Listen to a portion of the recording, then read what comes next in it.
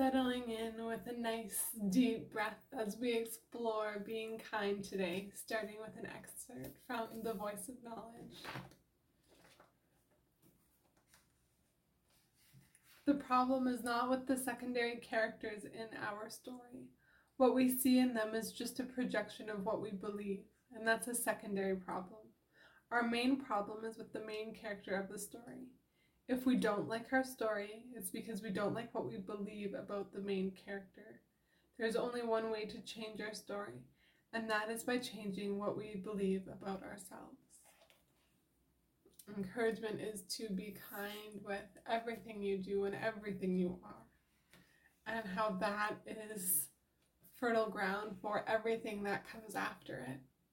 To focus your energy on what you want more of, on how you want to feel, how you want to be, and know that even though your best might not be everything you want it to be always, it is more than enough right now, and that kindness can be a catalyst to help you progress, to help you move forward, to help you simply be exactly where you are.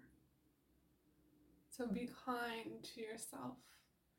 And the acknowledgement of how everything we say, everything we do, all of our experiences have these impacts that go deeper, go beyond our conscious mind.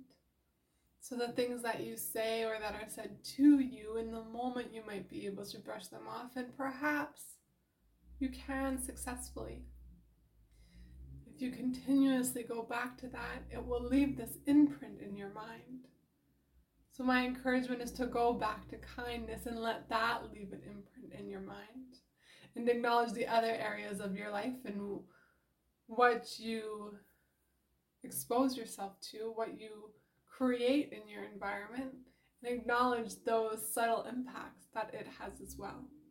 The types of conversations that you're having with yourself and other people, the things that you are listening to, and acknowledge all of that as fuel. Let it be kind, let it be nurturing, let it serve you and allow you to simply be here and now.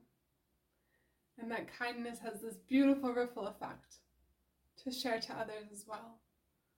That amazing moment when somebody gives you a compliment or waves or smiles or helps you with whatever you need help with. In some moments it might feel weird or it might feel uncomfortable if you're not used to it.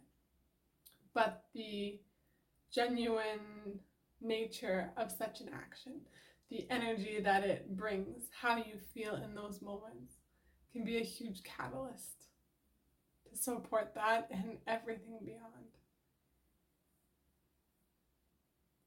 So please be kind to yourself today and let that kindness spread.